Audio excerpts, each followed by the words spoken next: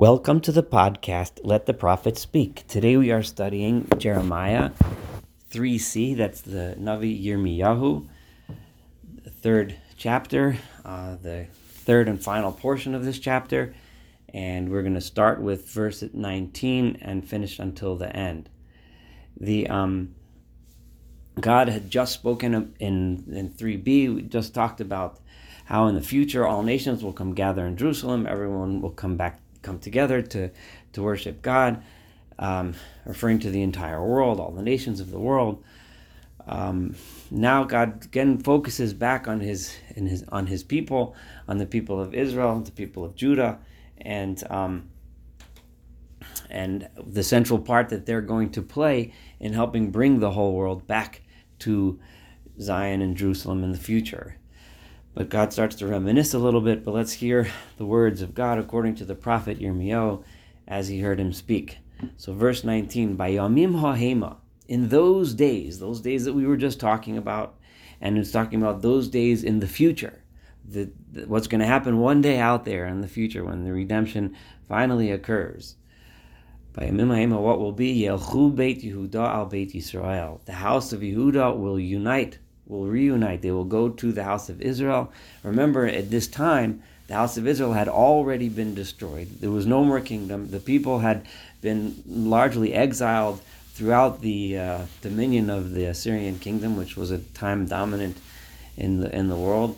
There were remnants, though, of the northern peoples that were still in the area, and although there was a historic enmity between those two groups, Yirmiyahu is here saying that the people of Yehuda and the people of Israel, and meaning the northern kingdom, the 10 tribes, will unite, they will reunite, they will get back together.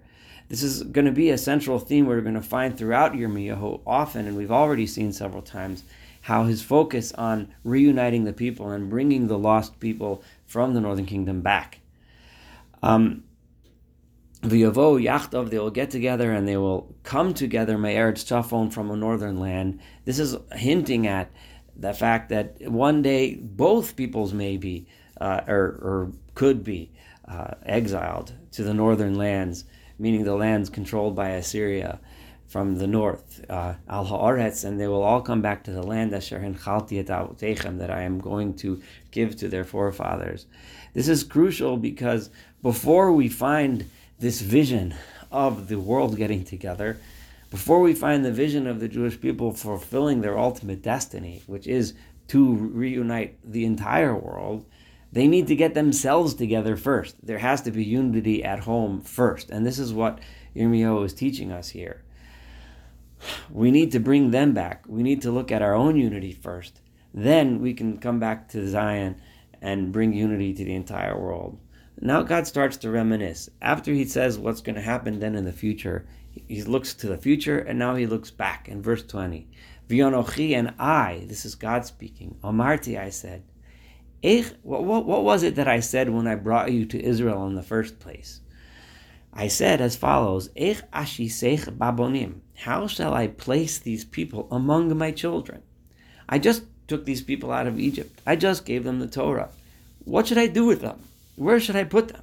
It's amazing how we're trying to, so to speak, obviously this, in a metaphorical way, looking into the mind of God, so to speak. How did he think through this issue?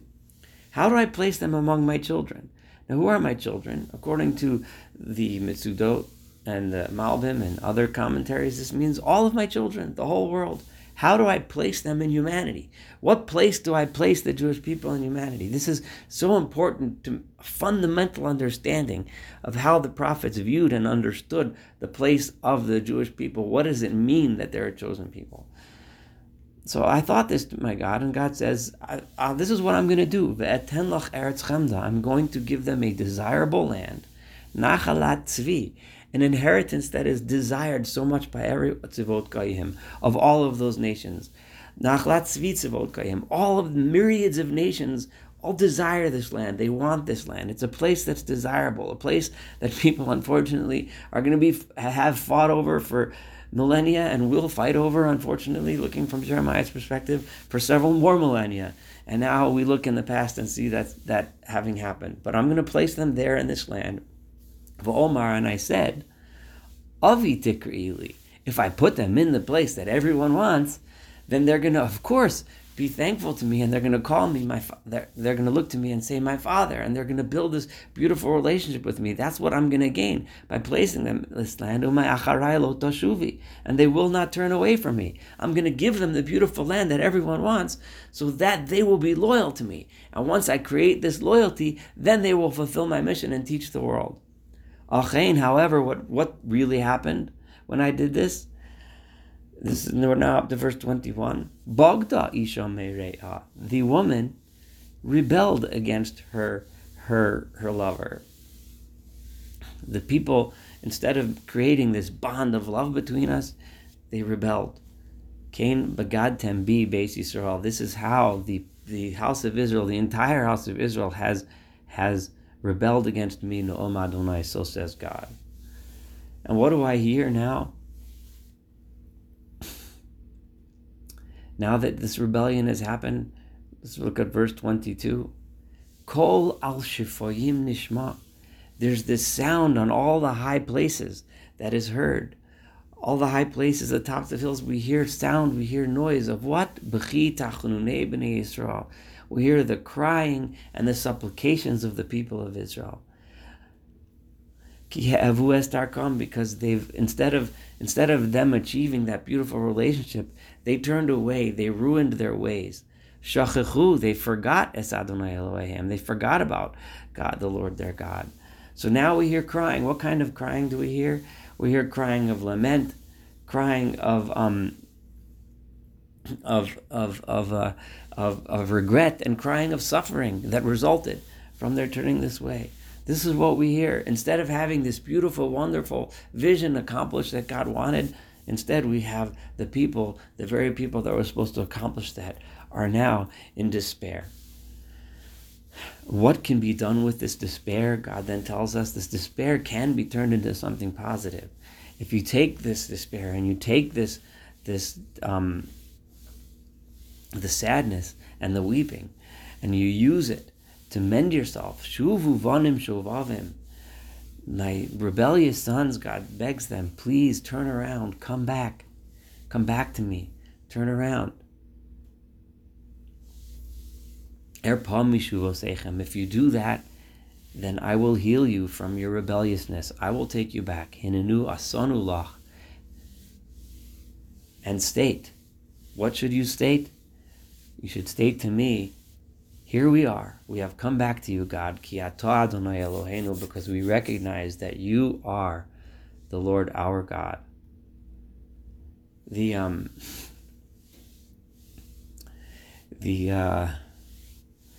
this is what God is saying. God is begging us, come back. In other words, this doesn't have to happen. This exile, this suffering, this torture does not have to happen. Just come back to me. When we continue at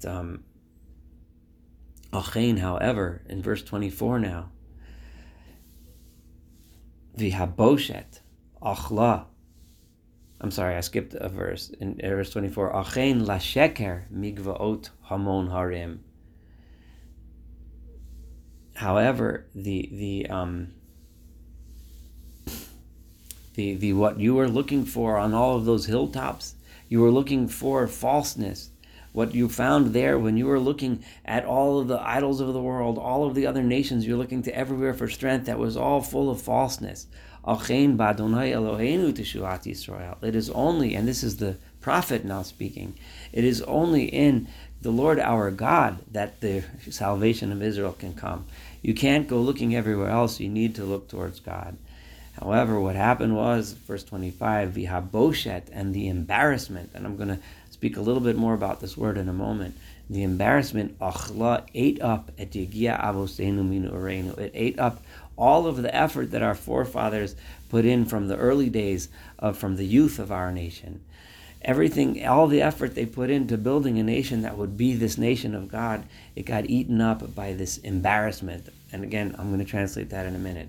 All of the effort at Sonam, at Bikaram, all of their sheep, all of their cattle, all of their wealth, everything that they built at Bneihem, their families that they built, their sons, their daughters, it was all eaten up by this boshet, by this embarrassment.